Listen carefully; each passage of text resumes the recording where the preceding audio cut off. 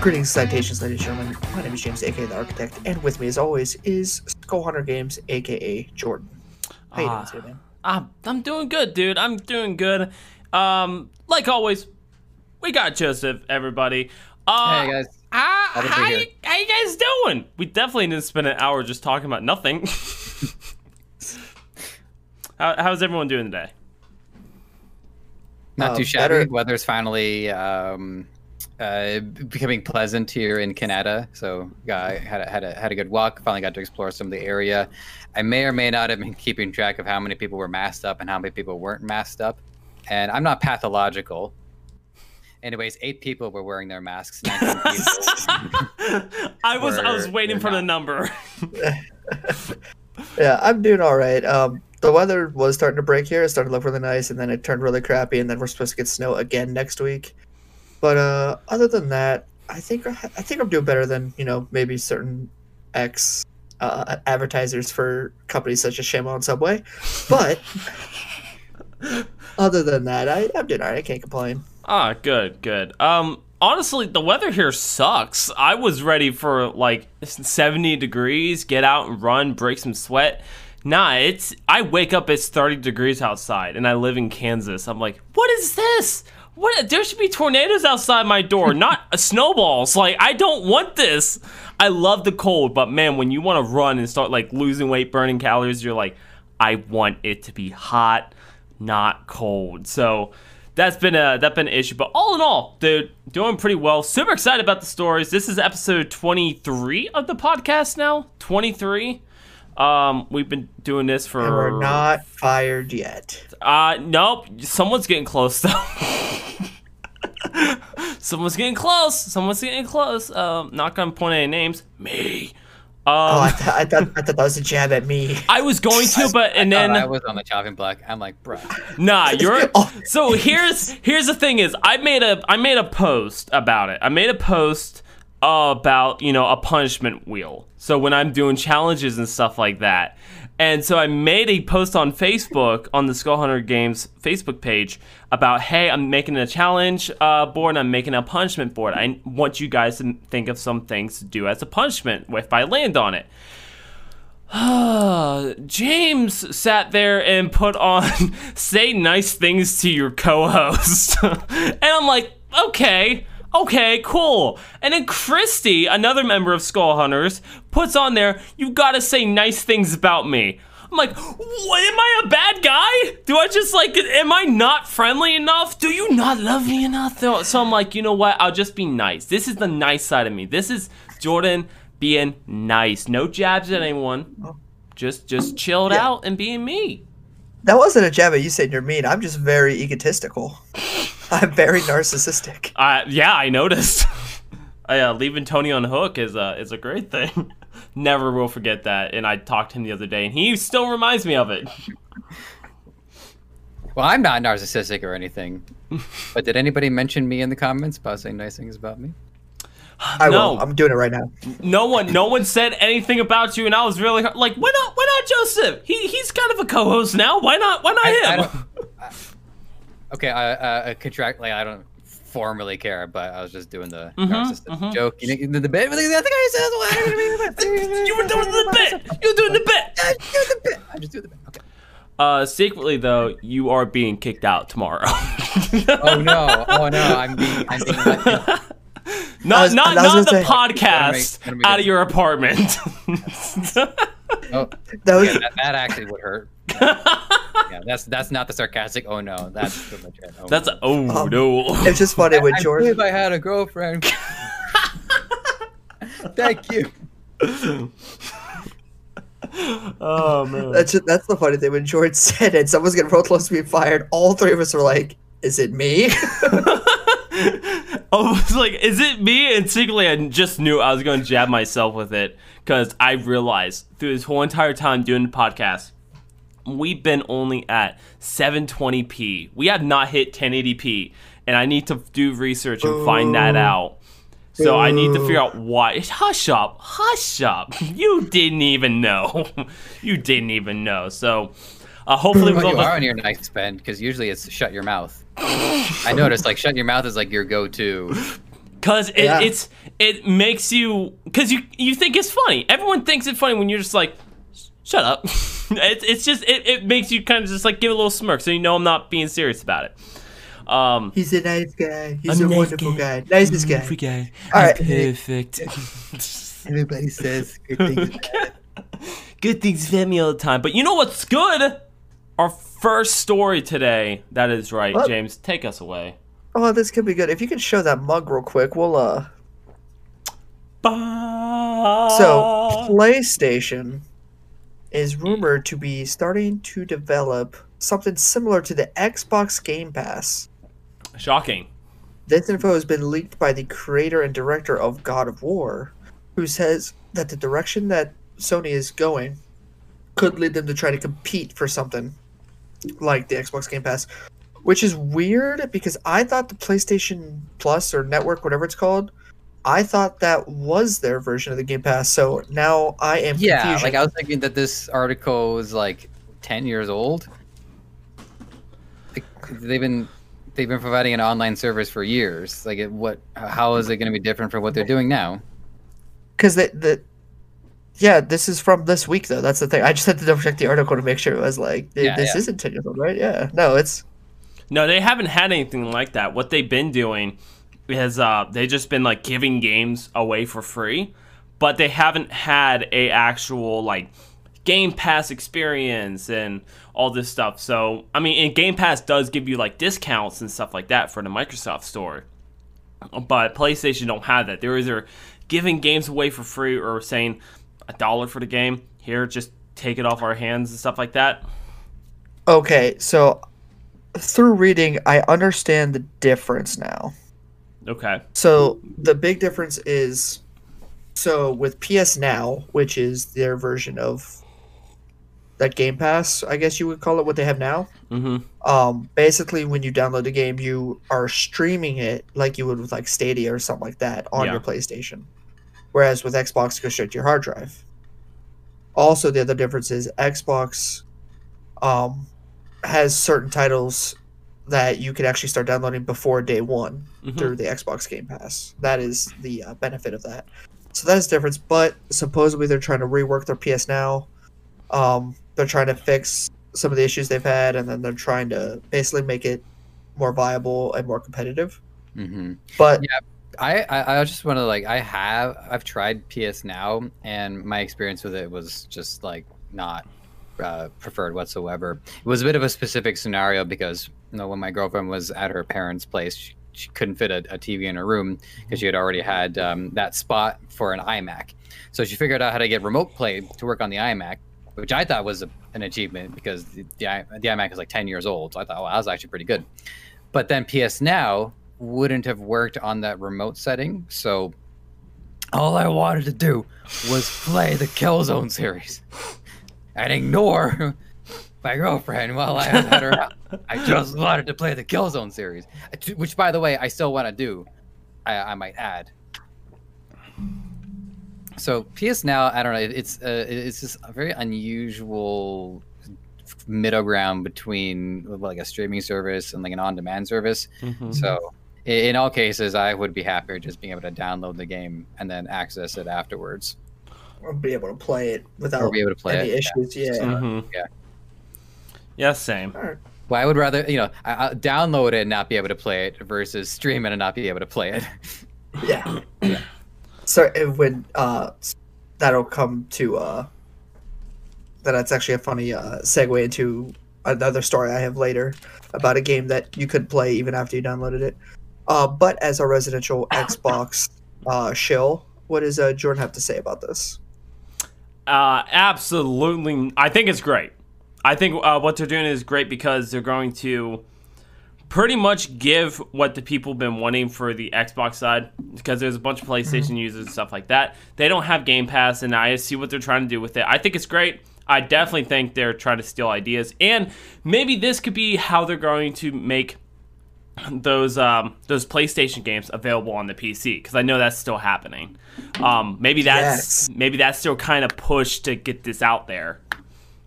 So you bring that up. Our next story actually still is in line with the Xbox Game Pass.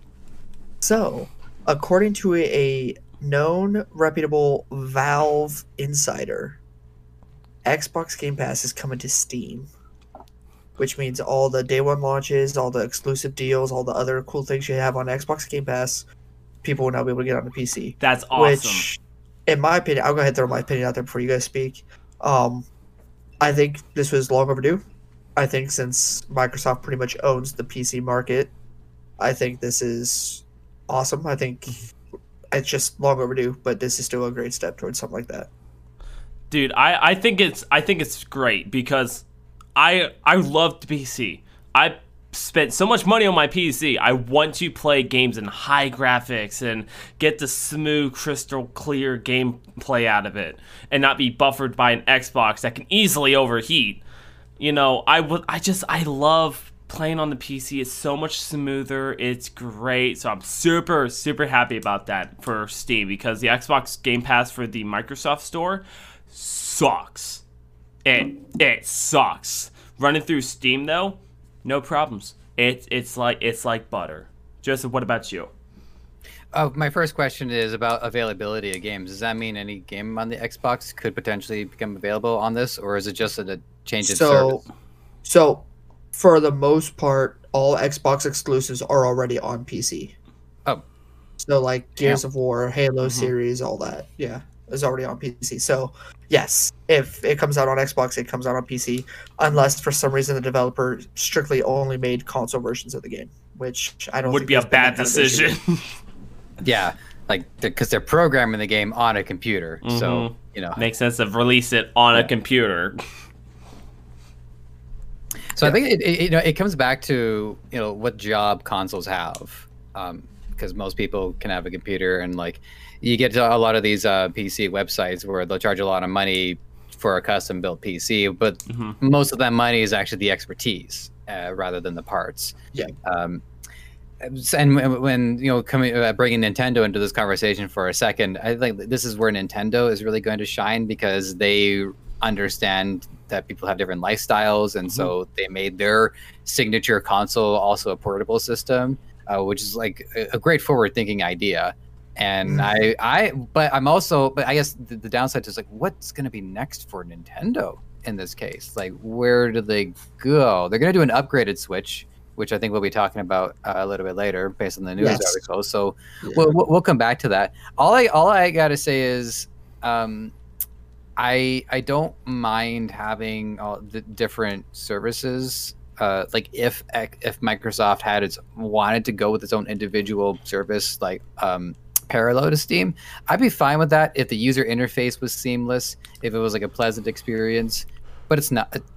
So far, my only experience with it has been invasive, where it just pops up out of nowhere to unlock an achievement because I corrected my controls or something like that. And I remember first time I saw games for Windows Live when I installed the BioShock 2, and I'm like, what the hell, Microsoft, what are you doing here? I'm trying to play BioShock 2. So I don't know. They didn't.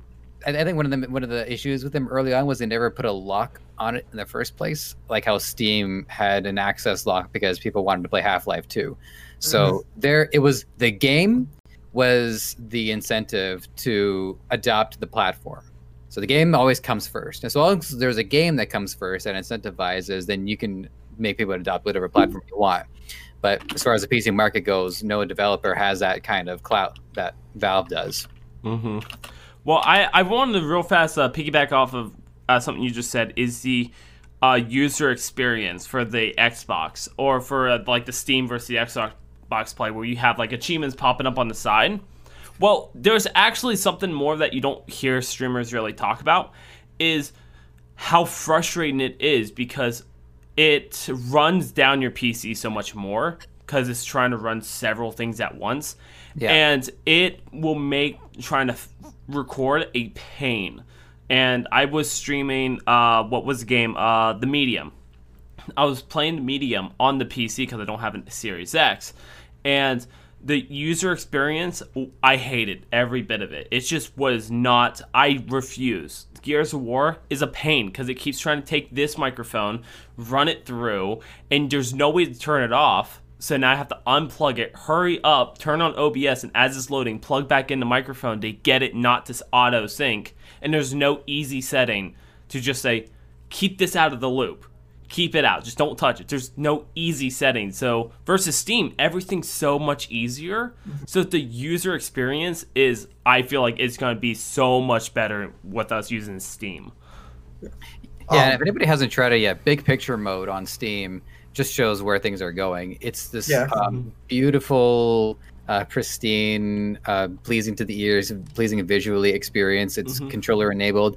And one of the things about creating a user experience on the interface is you don't try to wow people like off the bat. You create something that is comforting more over time. So somebody always comes back to it. They load up Steam Big Picture, and it's a very calming, very soothing menu experience. And that's one thing that I really like to see. Like, they're gonna, if they're gonna go for this, at least make it like a pleasing experience.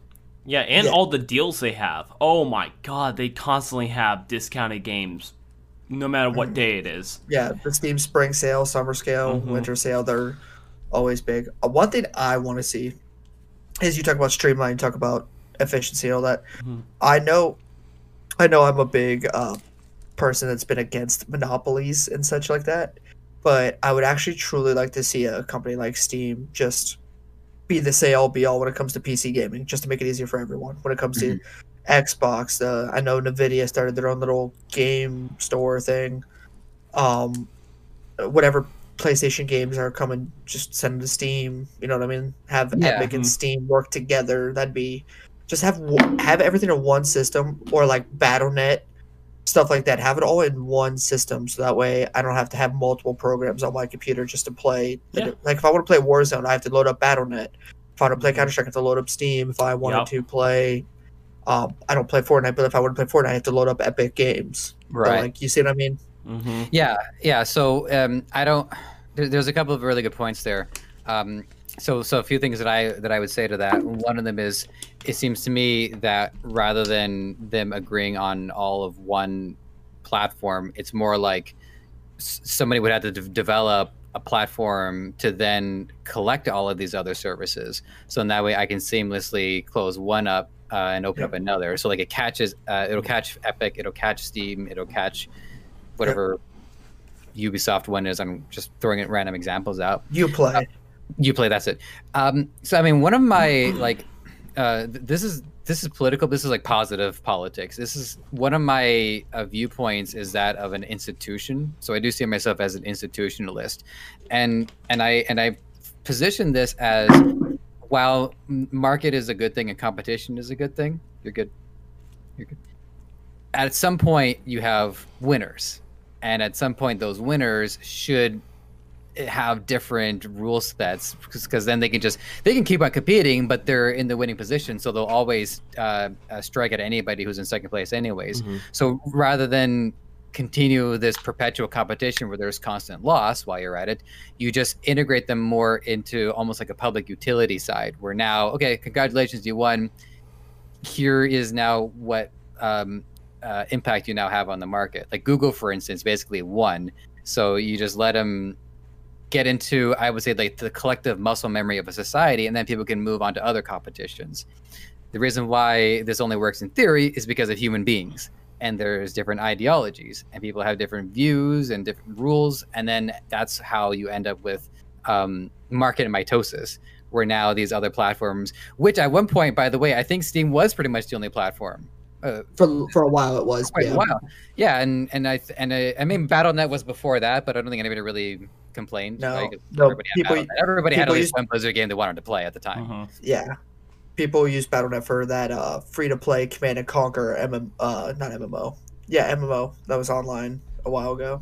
That was about it. That's the only thing I used BattleNet for before Warzone. Yeah. Wait, I would take matters into my. Sorry, go ahead. Go ahead. I was just curious. Isn't World of Warcraft on BattleNet? Yes. World of Warcraft is like the main one, right? Okay. For some reason, I thought Blizzard had their own thing. Okay, I just real fast want to put it in there. I wanted to look smart. Is BattleNet Blizzard? I'm sorry. I've only ever used BattleNet for that Command and Conquer game a long, long time ago, and Warzone just recently. Command and Conquer is not much to do with BattleNet or Blizzard. Is it not on BattleNet? Is it not on BattleNet? It might be on BattleNet because they started integrating other games into it, like Destiny. So maybe at that point, but I don't think so. Oh, I could be thinking of something completely different. Anyway, PlanetSide? no. Okay, I gave it my best shot. Yep, that was your one guess. All right. We get on any more final questions, comments, concerns? I mean, I got no. Yeah. So the other thing that I was just gonna say too is that I don't know. I wouldn't want to end up taking matters into my own hands, where like I would set up. Like I have two profiles right now on my computer. I have my Joseph profile for stuff like this and for gaming, for my casual surf free of the internet, and then I have my professional work account, which I call ProSef. I'm pretty happy about that one. So I would want to get to a point where I would have like a third one of just gaming, and I guess supposedly streaming in there too, because that's what it's going to take in order to keep track of all of this. Is I'm going to need a full-on different interface specifically for gaming. Yeah, that's why I think, you know what? I don't know why you guys are listening to this. Quit listening to this. This is not for you. Anyway, we're gonna make a middleman software that you just log into one time, log in all your accounts into the middleman software, and boom, takes you to wherever it needs to go. Boom, there you go. What are you listening for? This isn't for you. Stop it. Go away. Don't learn from this. This is not an educational podcast, but we talked about the news. Yeah. Speaking of news, this is actually pretty alarming news, maybe to some people. Oh, So, if you remember, no, not yet. I find that alarming, but I'm good. Okay. Well, this might be alarming to some PlayStation 4 users. So, if you guys remember when the Xbox 360 came out, there was a thing called the Red Ring of Death. And no, it's not after you eat bad chili. So, Or any chili. fair. There's our one fart joke of the day, or poop joke, whatever. There's more. Is there more coming? Cool. Can't wait. Awesome. Anyway, Once you get into a flow. It burns to stop. I've been into a burning ring of fire. Anyway, so if you don't know, the PlayStation 4 utilizes this thing called a complementary metal oxide semiconductor, DMOS for short.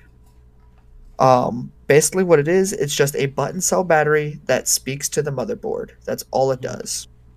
Well, apparently some people have discovered that those are starting to malfunction.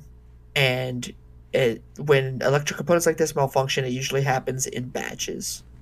So it was a similar thing with the Red Ring of Death and the Xbox 360. It wasn't just one or two pieces that went bad. It was a design flaw across it all. And now people are saying that every PS4 that has these been built the same way, and they're going to have the same flaw. So a lot of PS4 users it doesn't give a time frame per se, but they may or may not experience something similar to this with their PlayStation 4s. And now I want to get your thoughts on this, because this is pretty important in today's. One, there's a chip shortage going on. I don't know if you know that. There's chip shortage. That's why electric cars are being halted. That's why it's extremely difficult to get a new console. But with it being difficult to get a new console, and PS4s may or may not go bad, obviously it could happen well over time. So if you want to replace your PS4 with a PS4, I'm sure it wouldn't be that difficult. But what do you guys think of the situation? Because with the way technology is now, the amount of R&D that goes into this type of thing, especially for a massive company like Sony, you would think that this stuff would be preventable, or at least be caught during like testing, because you would think with these consoles there's hours and hours of testing to go on, and like shock tests and stuff like that. Joseph, go ahead and take it away. Yeah, just getting long enough just to make sure. I might pass to Jordan just so we can have another second just to think about this. Like my overall feeling towards this is about how there's a lot of pressure to get these consoles out, and it does at least seem like they don't take they're not taking their time. But if you actually look at the data, it suggests that console cycles are actually pretty much on the same pace, as usually about 6 or 7 years.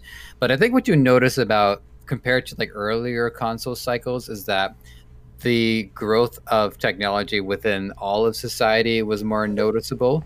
So like the jump between, I guess, Super Nintendo and like Nintendo 64 was also taking place, but there was a lot of other significant changes happening in society at large. Whereas now the difference between Xbox One and Xbox Series X, what are some of the major cultural or technological changes within that amount of time? Crypto?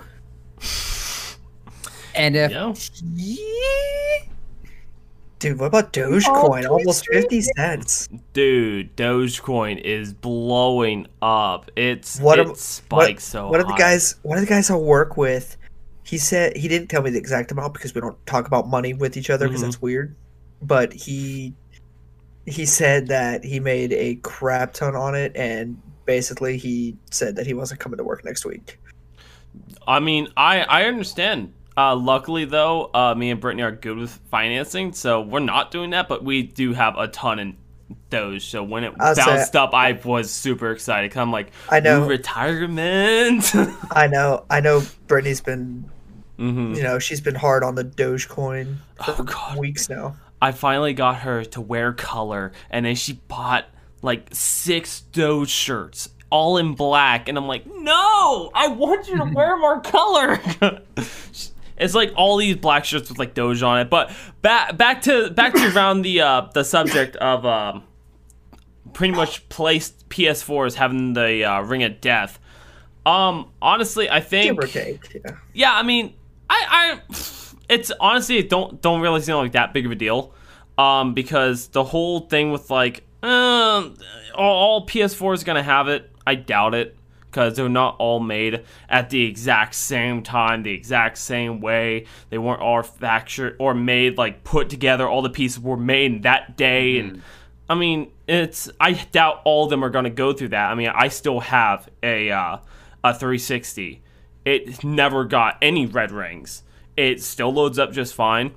And I mean, it's been through hell, but it works just fine. There's no red rings of death. There's no nothing. I still have a PS3. Still works just fine. But I know we're talking about PS4s, and maybe we can cut back into like how Joseph was saying, where it's like maybe it's because the pressure that they get to push out these new lines.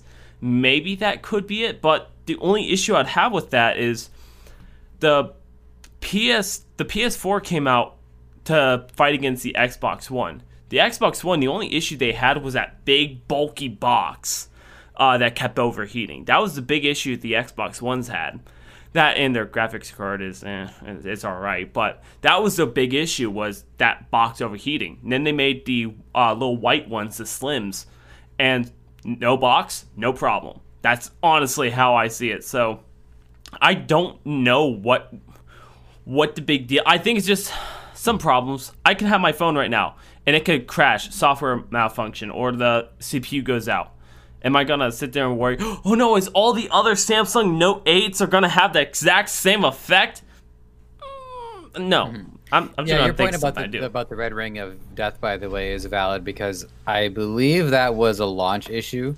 As soon as people started buying them, these issues, it took like maybe like a week before people started experiencing them. So that was very much a unique case, in that this was an issue that happened like right away.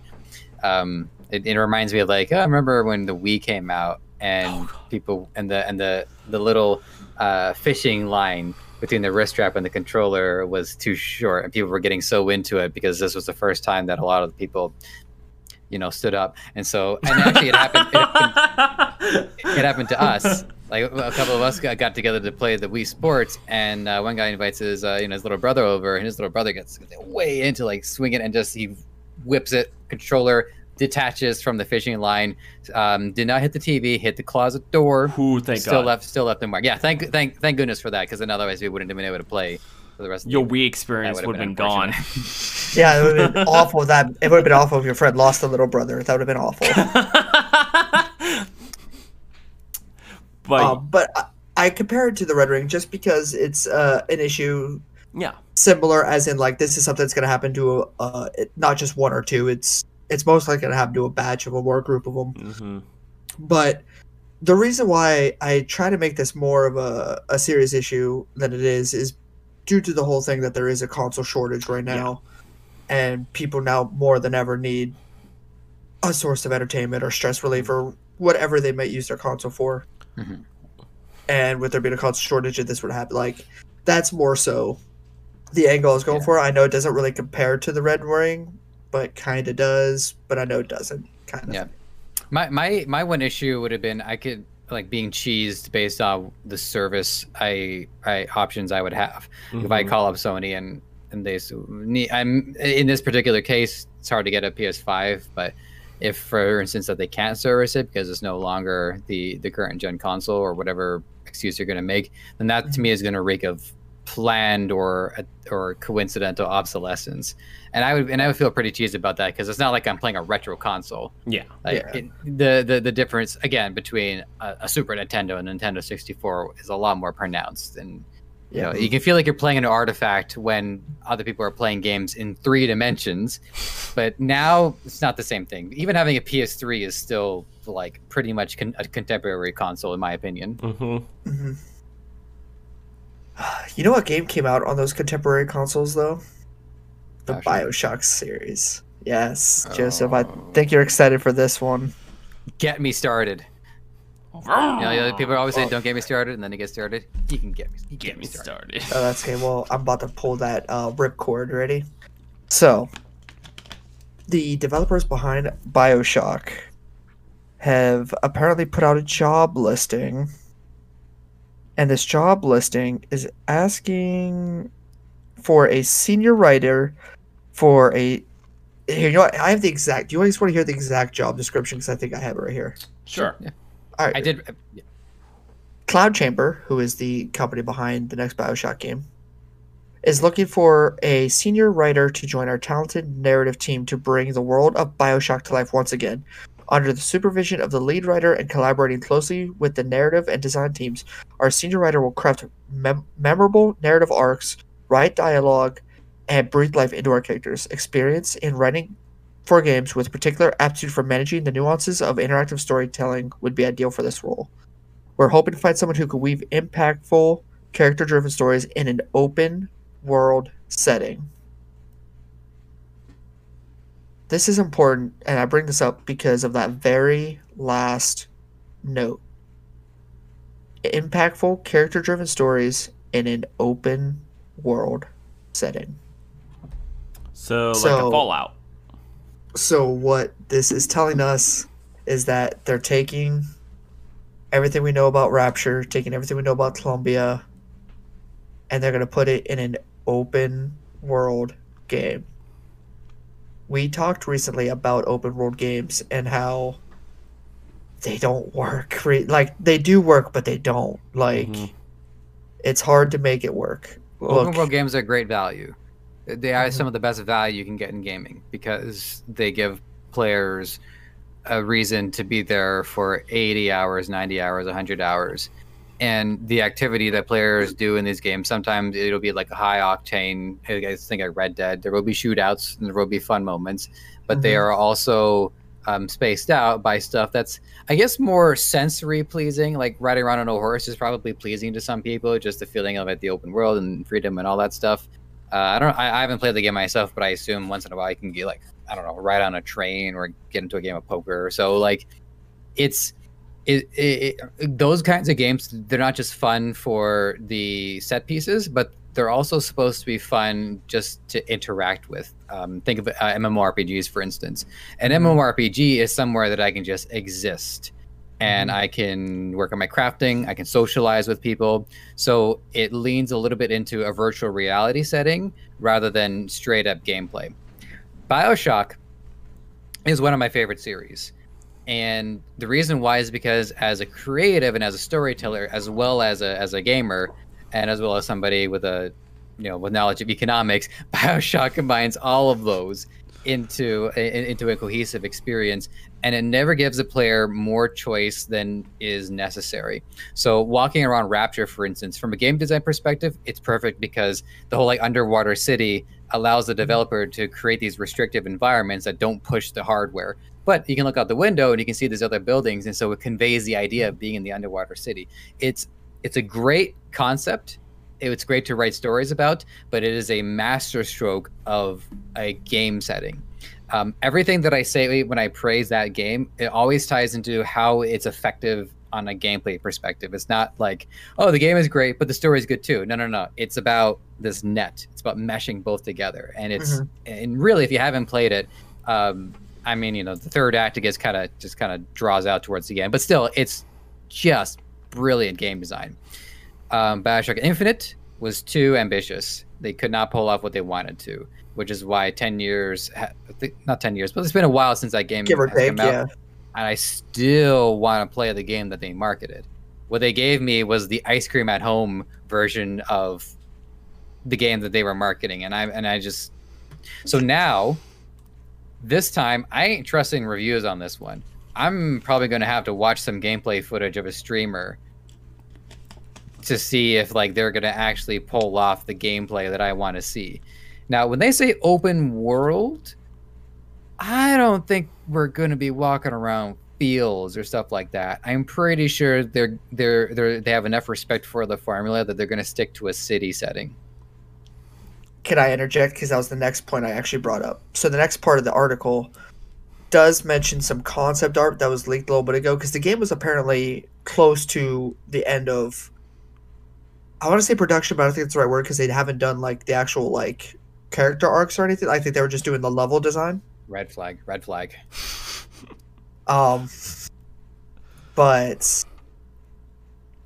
was I gonna say? Oh yeah, but they're supposedly saying that it's not gonna take place in either Rapture or Columbia, so we're gonna see it's a brand new place. But with this new information coming out now, with it being an open world game, the concept art that was leaked, yeah, it may not be Columbia or Rapture, but that doesn't mean that those aren't going to be part of the open world. Do you think, or do you think this is just going to be open world, big city, like outside of Rapture and Columbia? No, they come up with a different city. Even I like it's fun to just imagine like what kind of different cities. But the thing is not just about a city. The limiting factor in their design, assuming that they respect the formula, is that it has to be an impossible city. Or rather possible, but highly unlikely. Yeah. You pretty much can't do a city underwater. You can try, but you pretty much can't do it. You pretty much can't do a city in the sky. You can try, but you pretty much can't do it. So what would be another impossible city? They can do space. They can do a space city, and then they can have like a gravity system. Yeah. I was thinking like Jetsons, maybe. Yeah, I was thinking like an ancient city.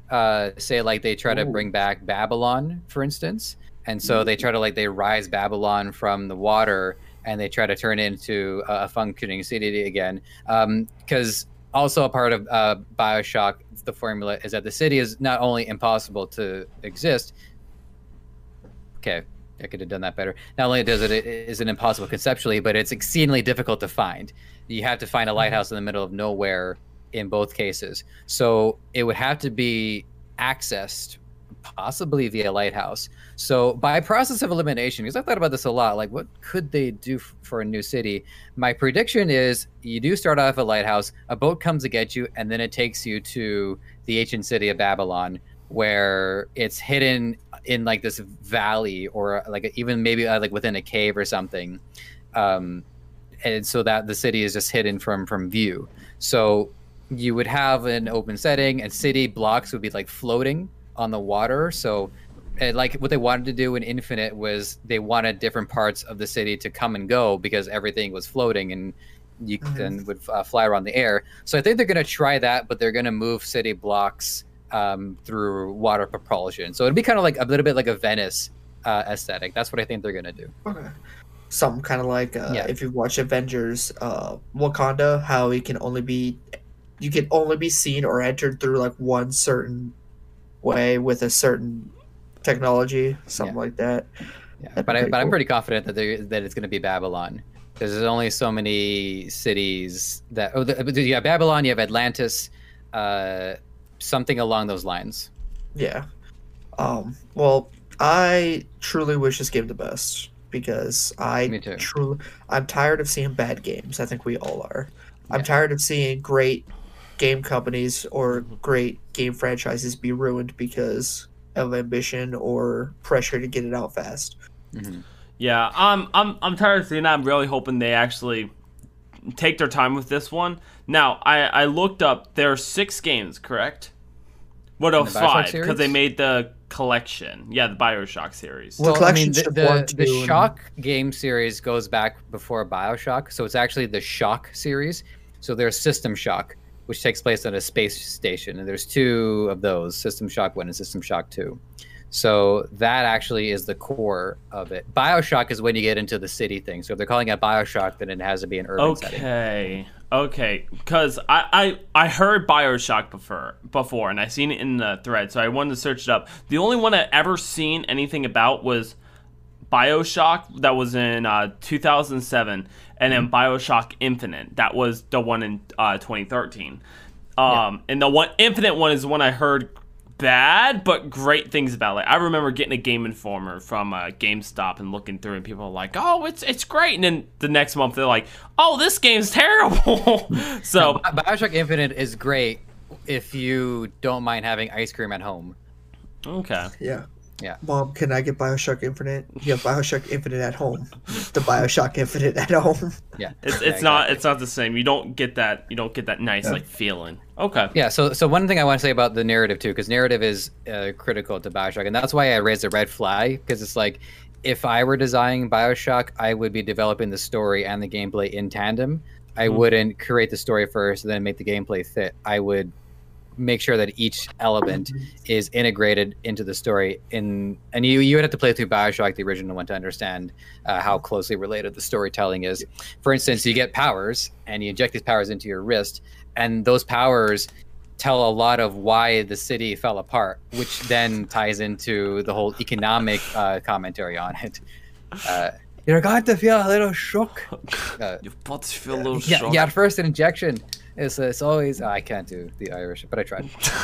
There is other thing I want to say about it, which is when you show up to BioShock, the city's already fallen apart, so it's a Okay. mystery to try to like put it together. In Infinite, the city is on the verge of falling apart. There's these factions that are coming into conflict with one another, and then by the end of the game, the city is falling apart. So in this one, again, this is my prediction. What I think they're going to do is actually give the player the ability to affect in what way the city falls apart. But make no mistake, it has to fall apart. If it doesn't, it's not BioShock. Because, again, it comes back to an impossible city. And even if they get it to work structurally, it's the people. It's the people that ruin it. It's the people by the people. Okay. I've never played one of the games, so I might have to give it a check out. I would recommend You the like first Hoarder, one. you like shooters. I would recommend the first one. The first one. BioShock or the first Shock? No, first BioShock 1, the first BioShock. Okay. I'll definitely do that. The one that was made in 2007, right? Yeah. Okay. If / when I start my own stream, I would stream the BioShock Infinite game just to like do my like a playthrough, but as well as an analysis of it as I go. Okay. Yeah. One thing I want to add on, and then we can close off this topic, is kind of just a caveat of what you said. This is a good expression you hear a lot of time when it comes to like boxing, MMA, wrestling. They say that the match needs a stadium, not the stadium needs a match. And what that's saying is like, yeah, you can run out Madison Square Garden, but if you have a crappy card, no one's gonna come. That kind of reminds me of this situation where like every story needs a stage, but the stage doesn't need a story, and that's what it seems like they're trying to do right now. Is they're trying to build the stage before they have a story. Okay. And they might have already figured out like the main beats, so maybe they just need somebody to tie the narrative together. So Okay. you know, what I mean, like bring somebody for punch up stuff like that. So it is possible that they worked that stuff out. At least I hope they did. And I think Ken Levine is still like involved in it in some way. So I think as long as his creative as long as he's at least being consulted, then it is in good hands. it wasn't Ken Levine's fault that Bioshock Infinite didn't turn out to be the game it was supposed to be. The game was just crumbled due to the pressure to get it to work, and it didn't work, so they had to dial it back, way back. Yeah, and that's what we're seeing. That's what we're seeing a lot more nowadays. Than it's just bad. Now, gentlemen, would you kindly? That's a reference for the one person here that might have got it. Would you kindly? Thank you, I appreciate it. Go to the article in your Discord that says experts predict what gamers' hands will look like in the future. And I want us to just go through this and roast it. It's a casino review site called Slotwise, you can see right there. They teamed up with scientific experts, aka virgins, and they wanted to create a 3D model of what our descendants' hands would look like if we keep gaming, because gaming is such a thing that evolution has yet to keep up with. Oh, slot-wise. Oh, I'm sorry. I want you guys to look at these beauties. That literally looks like foot-long hot dogs.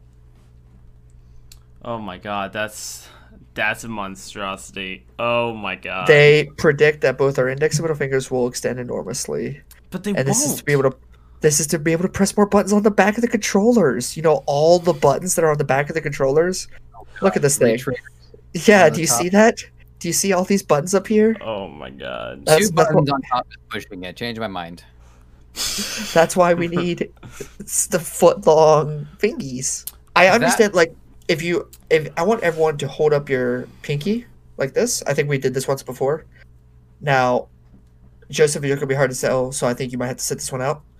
But if you look right here, you'll see a little divot in this pinky, and it's not nearly as noticeable on your less dominant hand. I'm taking my gloves off. Yeah, so if you hold it up like that, you see a divot on your dominant hand and not your non-dominant hand. Yeah. For the most part, it happens to most people. That is called your cell phone finger or cell phone pinky. That is because people hold their cell phones and it's actually created a natural indent in your hand. I get it. Yeah, I see an indentation. Yeah. So what that's from is from you holding your cell phone with your pinky supporting the bottom like this, like you normally would. Now with gaming, unless somebody comes out, I kind of don't want to. I don't want to blow the wad on the next story, but unless Soldier Boy comes out with a ridiculous console, then he listened to our podcast. He did. Someone must have tipped Soldier Boy off. We'll get to that next. But unless somebody makes a ridiculous controller where there's so many buttons on the back, most controllers are made for ergonomic relaxation when it comes to hand. Like, they don't want to make it awkward, because if they make you awkward, you're not going to play it. So I fail to see how someone's fingers are. Granted, they didn't say they give a time period of what descendants were going to be, but I still fail to see how gaming would be the reason why your middle and index finger on your great grandkids are going to be a foot long. I would like to know first, who posted this? Like, who went out of their way to do this? What company? The casino review site known as Slotwise teamed up with a group of scientists, aka a whole group of people who have never played video games, from the sounds of it. Okay. Just by looking at the 3D model they made of the person holding the controller. Then I would love to sit there and give a good demonstration. If you're listening to this, so let me just, I'm holding a controller. They make it so we can hold the controller. Okay, with that in mind, we have virtual reality games. We have headsets that puts us into the games. And then our controller is legitimately no bigger than our phone. And it's just there so we know where our hands are. And we have little buttons.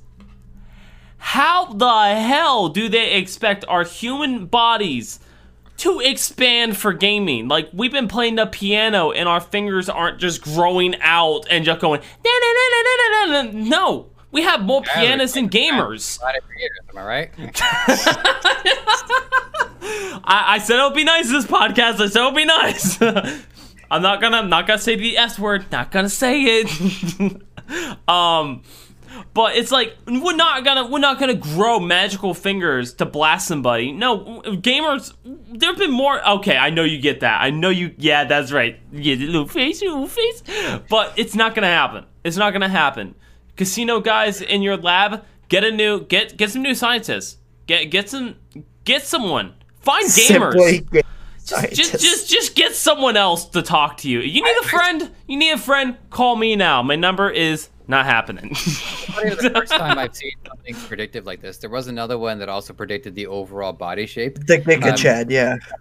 Like a huge ET spinal posture. Yeah. And the one that set me off was their head would have this massive valley, just because of all the time that they spend wearing a headphone. I gotta say that one actually kind of scared me a bit. Yeah. Because I'm like, oh, I wear the headphones a lot, and there might be if there's a divot on my picture, there could be a divot in my head. So I'll give him a point on that one.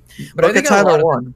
I think a lot of this is just like, it's the signal versus the noise.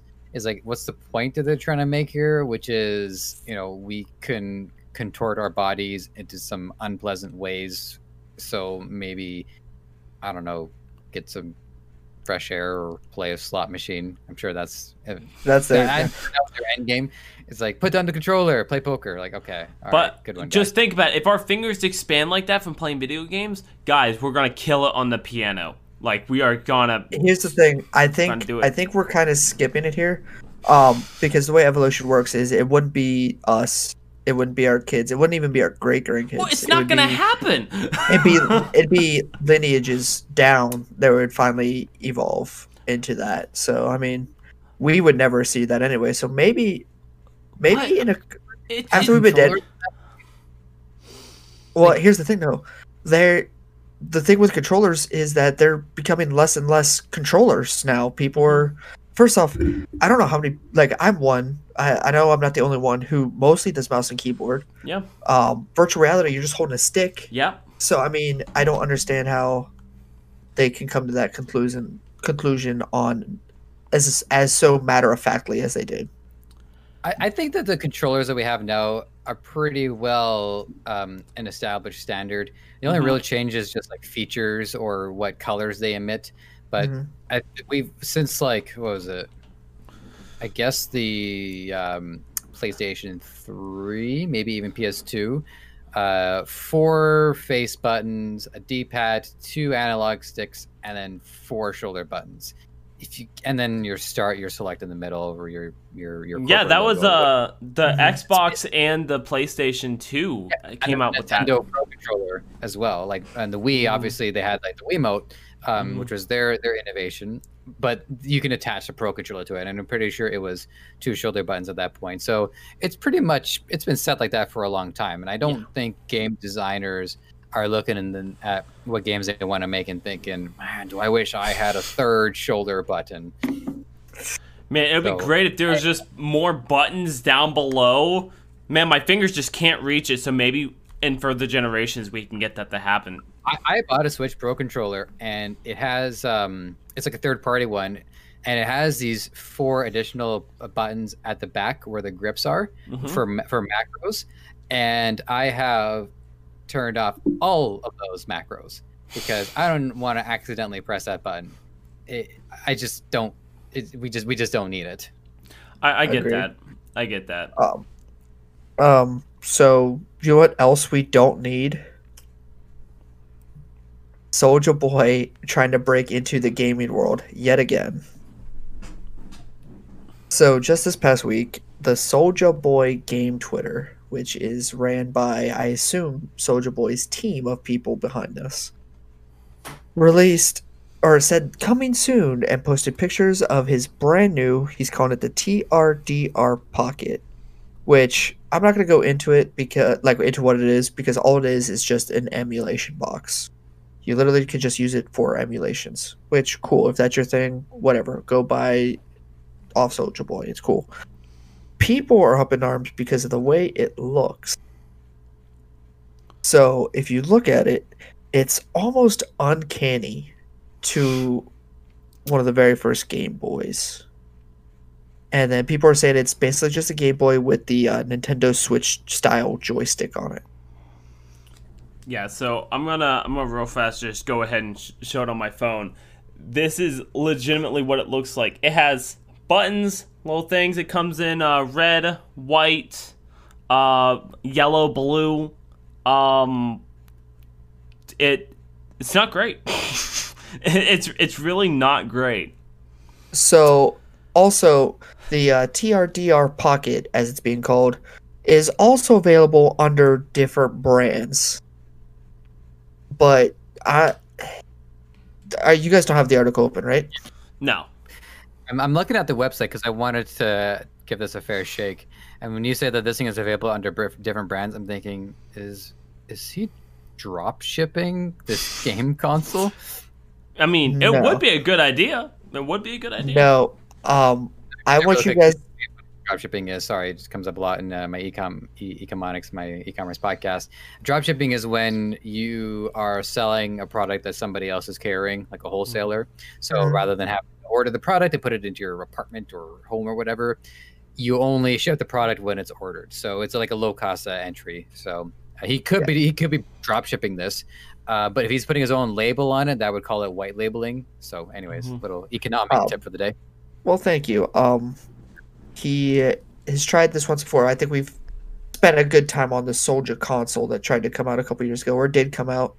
Anyway, I say this because I want to play over under real quick. How much do you think that an off-brand Game Boy Color emulation box? How much do you think that runs you? Mind you, you could buy emulation, or you could get emulators on your computer for free and all that other jazz. So $20. $20? What do you say, Joseph? $49.99.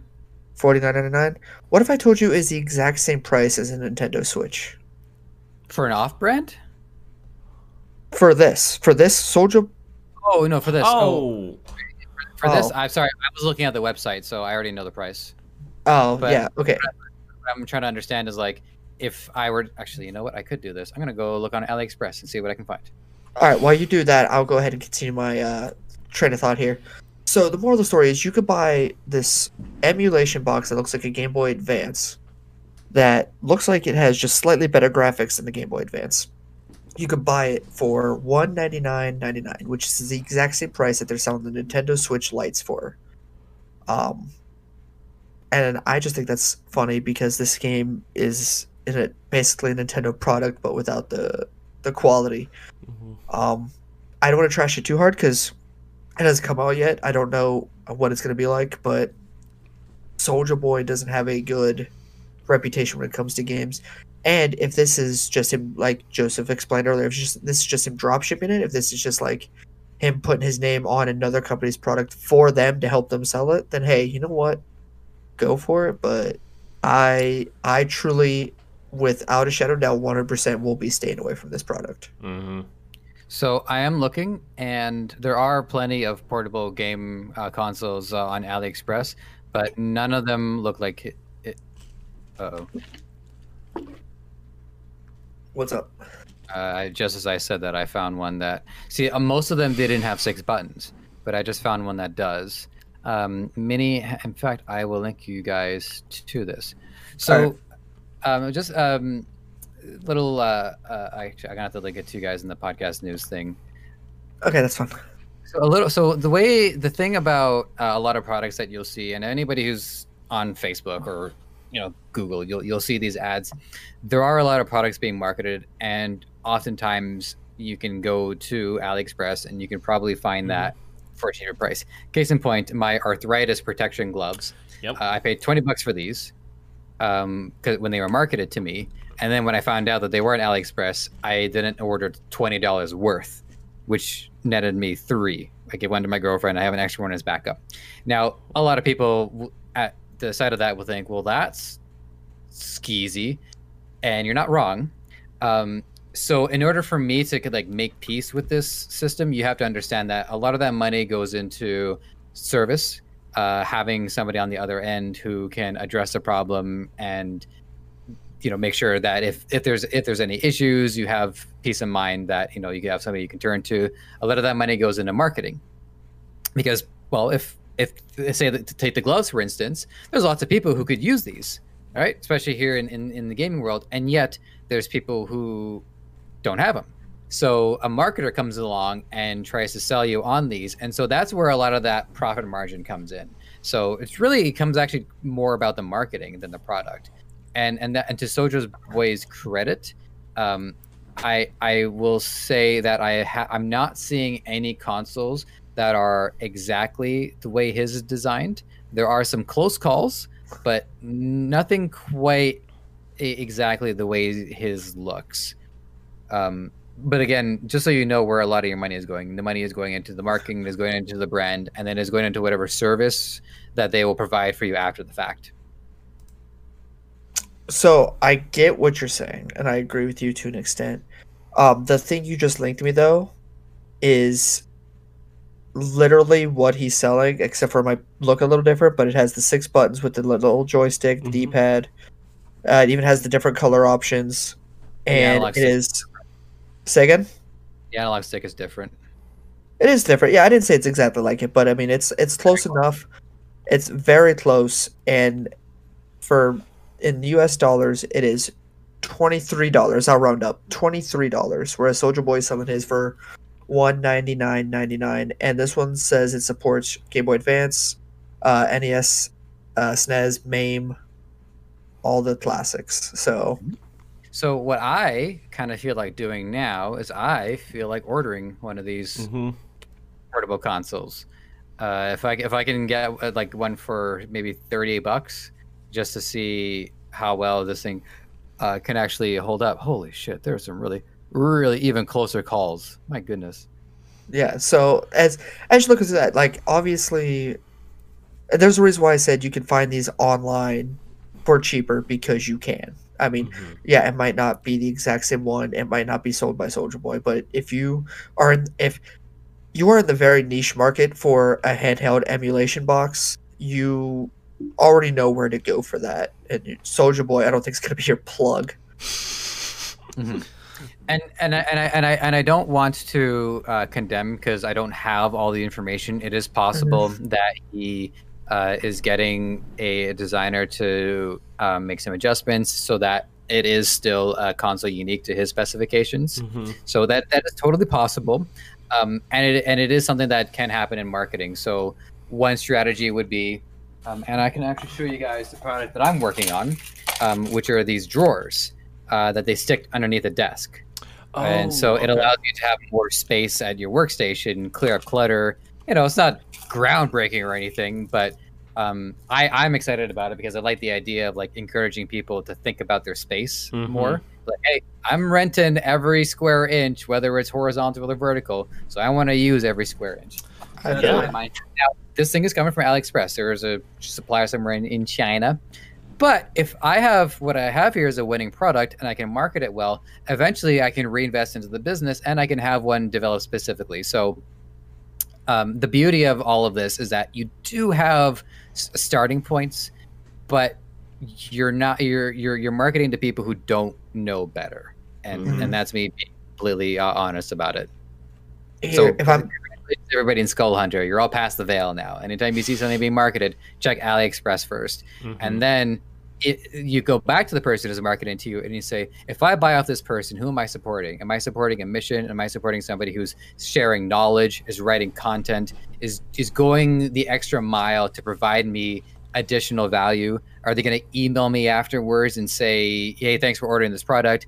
Now you're going to subscribe to our newsletter where we'll send you cool information about life hacks, things you can do. So, always look for the value proposal.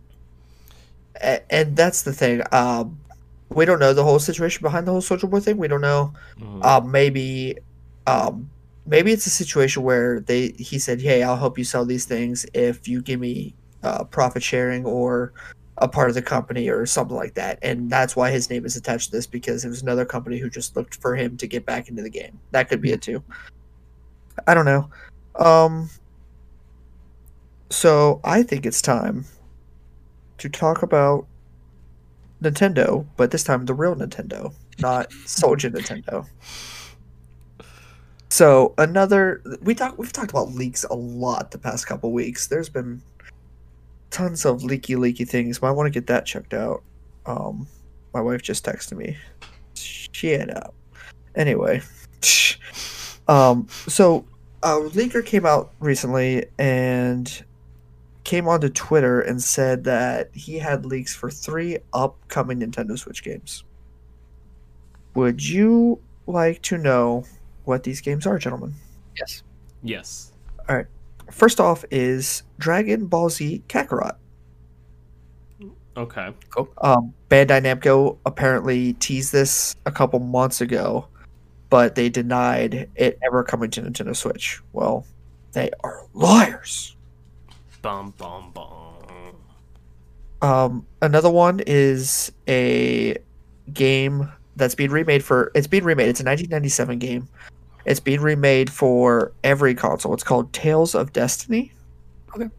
There is no word whether it's a remaster, a re-release, or a remake, but it's just going by Tales of Destiny. So it has something to do with the game that came out at that time. Okay. And then this one's Dark Souls 2 and 3 were leaked to come out. So not quite the heavy hitters we would like to see come out, but some interesting stuff to say the least. Yeah, the Tales is a great series. It's an RPG, but the battles tend to use like fighting mechanics. So it'll be like a 2D scrolling plane where you'll have your fur guys and they're fighting the enemies. I played one on the GameCube called Tales of Symphonia, and it was like semi 3D, semi 2D, where our party of 4 was on a 2D plane, but based on enemy movement, people would kind of move in 3D. I think like it's like Tekken, but 8 people are fighting at once. So Tales is a very good RPG series, especially for people who don't quite have the wherewithal for like the menus and like one button at a time. So if you want something a little bit more action based, Tales is pretty good. So yeah. Okay. Okay. And our last story of the day before we get into our all-timer segment hosted by Joseph from the Ecomonics podcast, where he's most notably known from. We have Cyberpunk coming again. Not a shot at you guys, just a shot at my general lack of clout. Well, speaking of lack of clout, or maybe too much clout, the developers behind CD Projekt Red, or the developers behind Cyberpunk 2077, CD Projekt Red, have come out and said, so we had mentioned a couple weeks ago, or maybe last week, that they've gone pretty much radio silent after the whole hacking situation. Well, don't worry, because they have some bold words to say. They are confident that Cyberpunk 2077 will be a game to be proud of. So that what I'm taking that as is that they are going through and they're going to fix it and release the game that they had originally promised everyone. Or at least make it better. Any thoughts on this?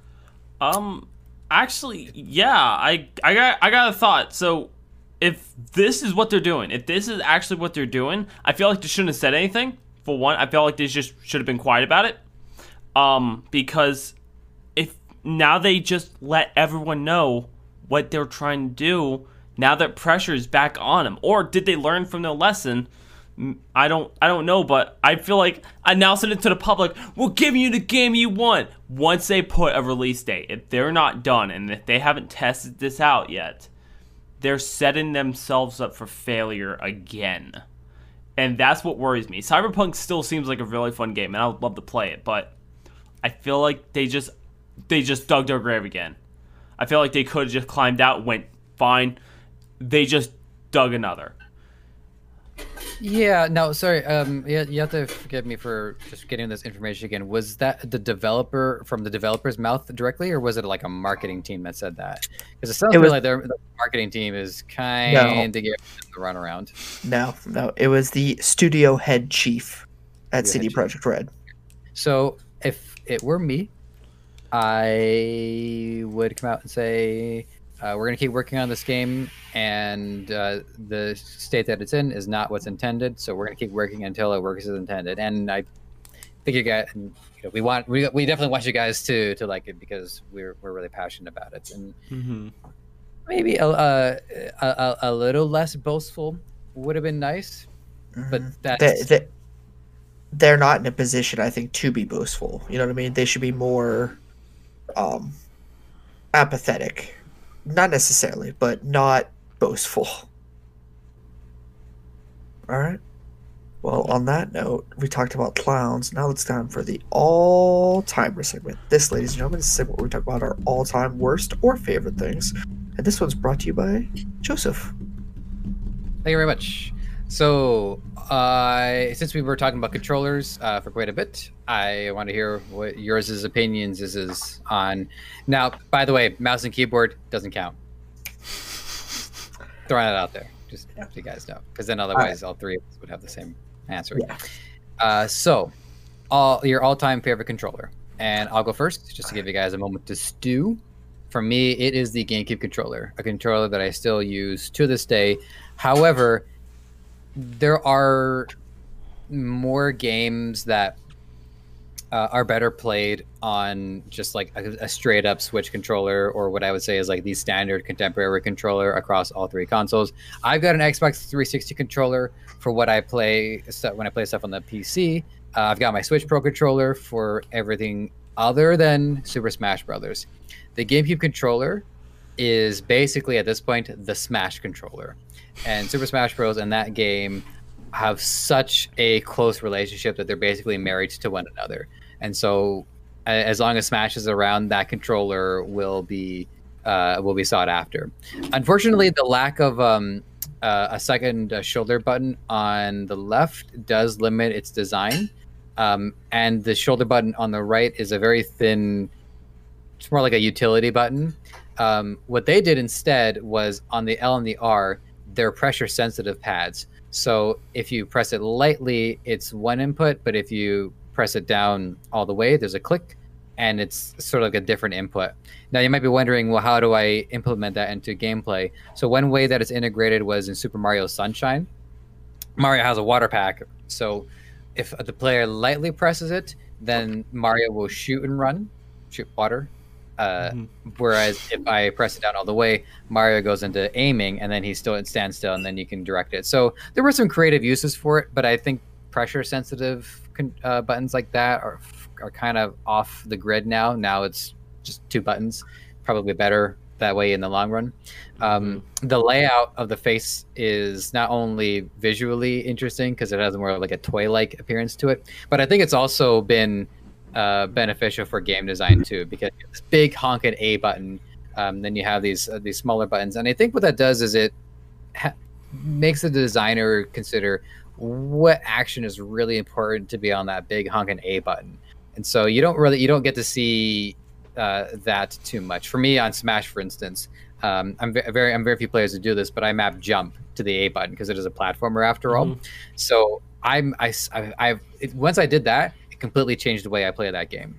The downside is that the D-pad is too small. It's not an effective control mechanism. It's basically 4 extra menu buttons. So the D-pad is kind of but everything else in that controller is great. The curvature is great. It's very comfortable to hold.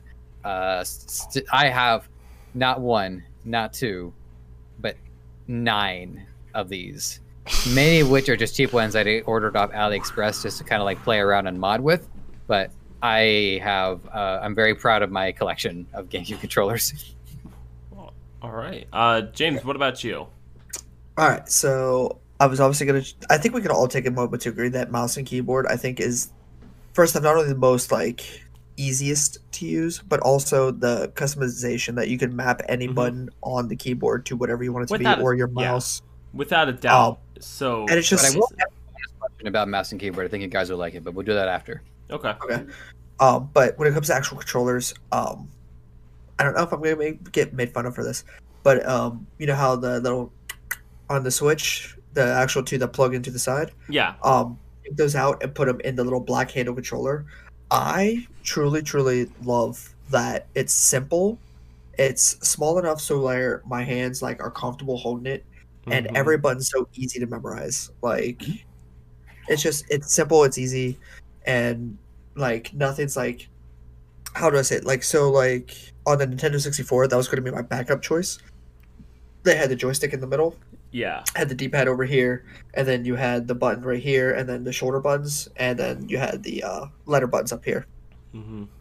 It it's easier than that, but it gives you that feel almost like if, or like I guess a simpler one to explain would be, it's like a smaller 360 controller, just because it has kind of the same layout when they're both in their little homes.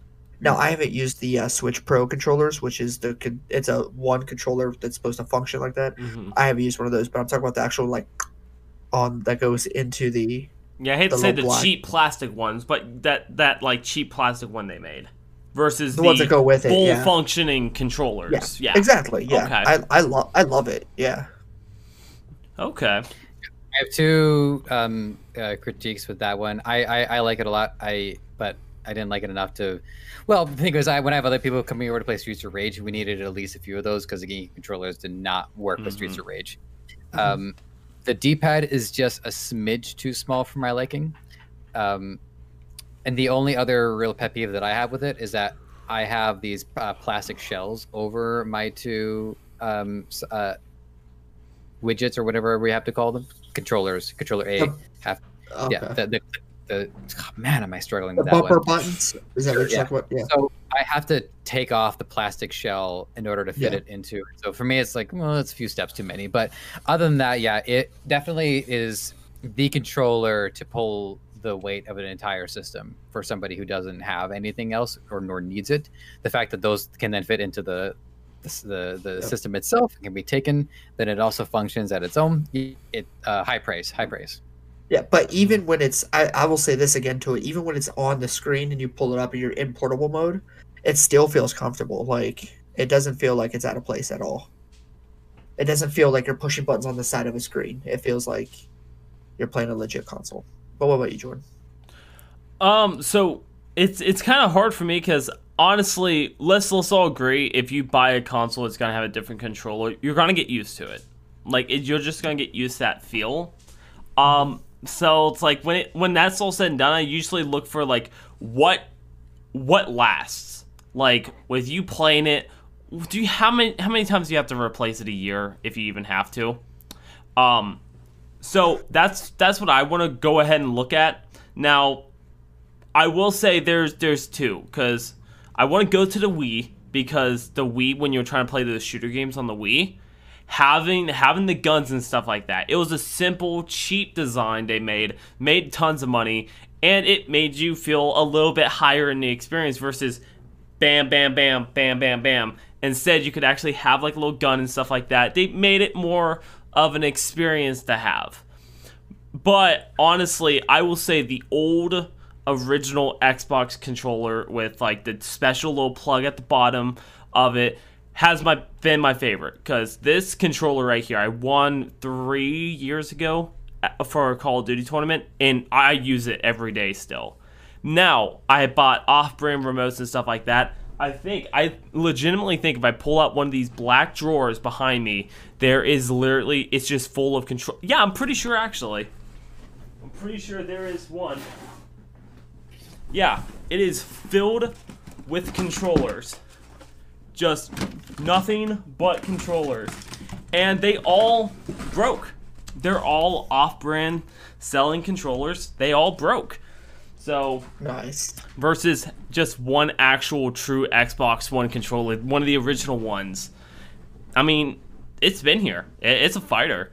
But, so the Wii, like guns and stuff like that, and the Xbox One controller, honestly, is my go-to. Nice. Yeah, Wiimote and Nunchuck, I think, is one of the best controller combos of all time. The motion controls, but also enough utility buttons as well, just to cover any bases. Okay, so the bonus question that I had for you guys is, of all the games that you've played on the PC, which one made you the most immersed in the experience to use the mouse and / or keyboard? And again, I'll go first, give you guys a chance to stew. This is quite a while back, but it still resonates with me, which was MechWarrior 2. Now, now when I was controlling a mech, you imagine there's quite an array of buttons that need to go into controlling such advanced weaponry. The keyboard, being an array of buttons, was the perfect solution to this. One of the things that I loved about that game is to control the movement on the mech.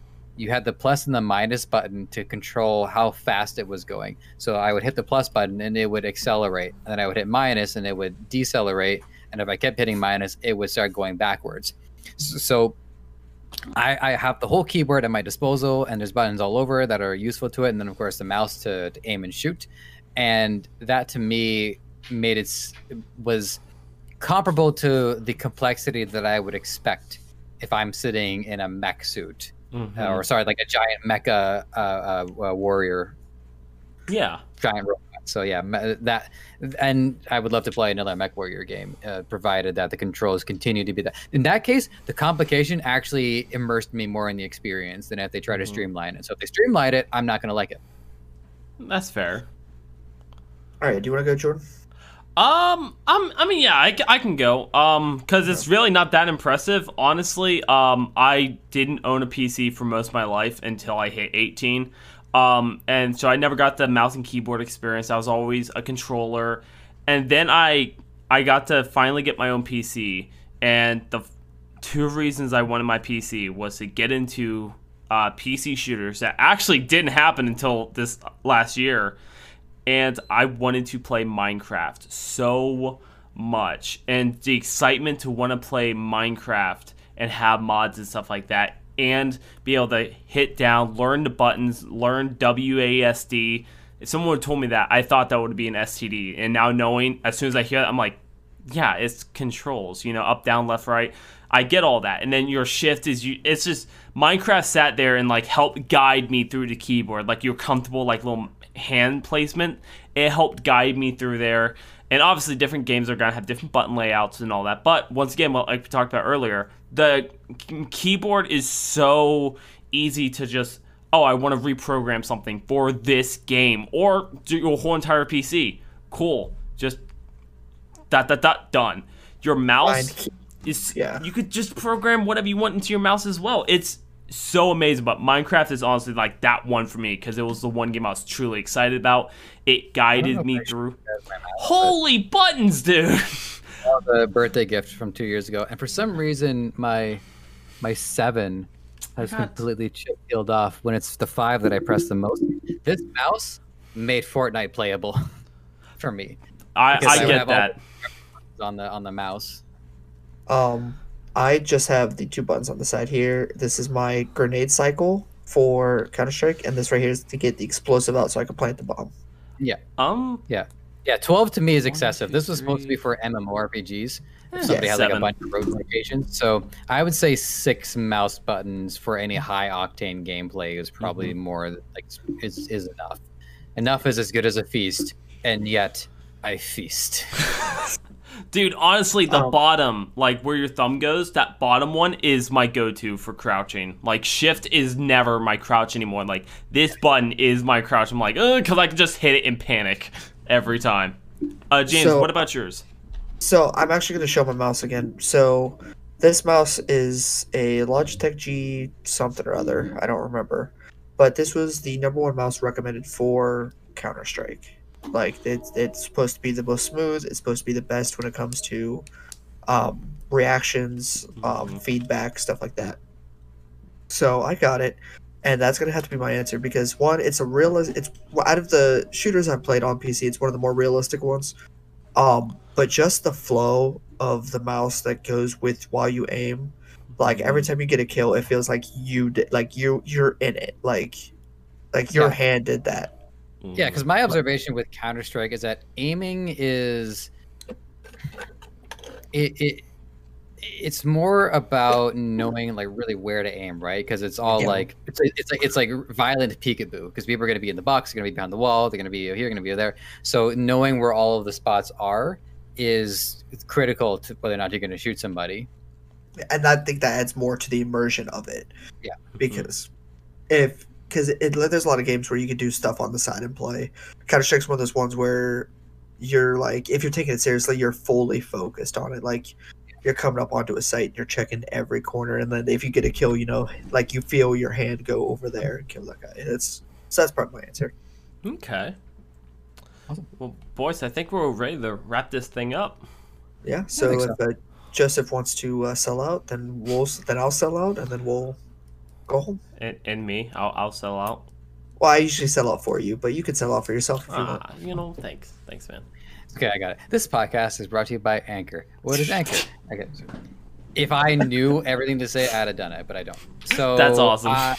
So for those of you got a little taste of some e-commerce background at this time, it was a good time to bring it up.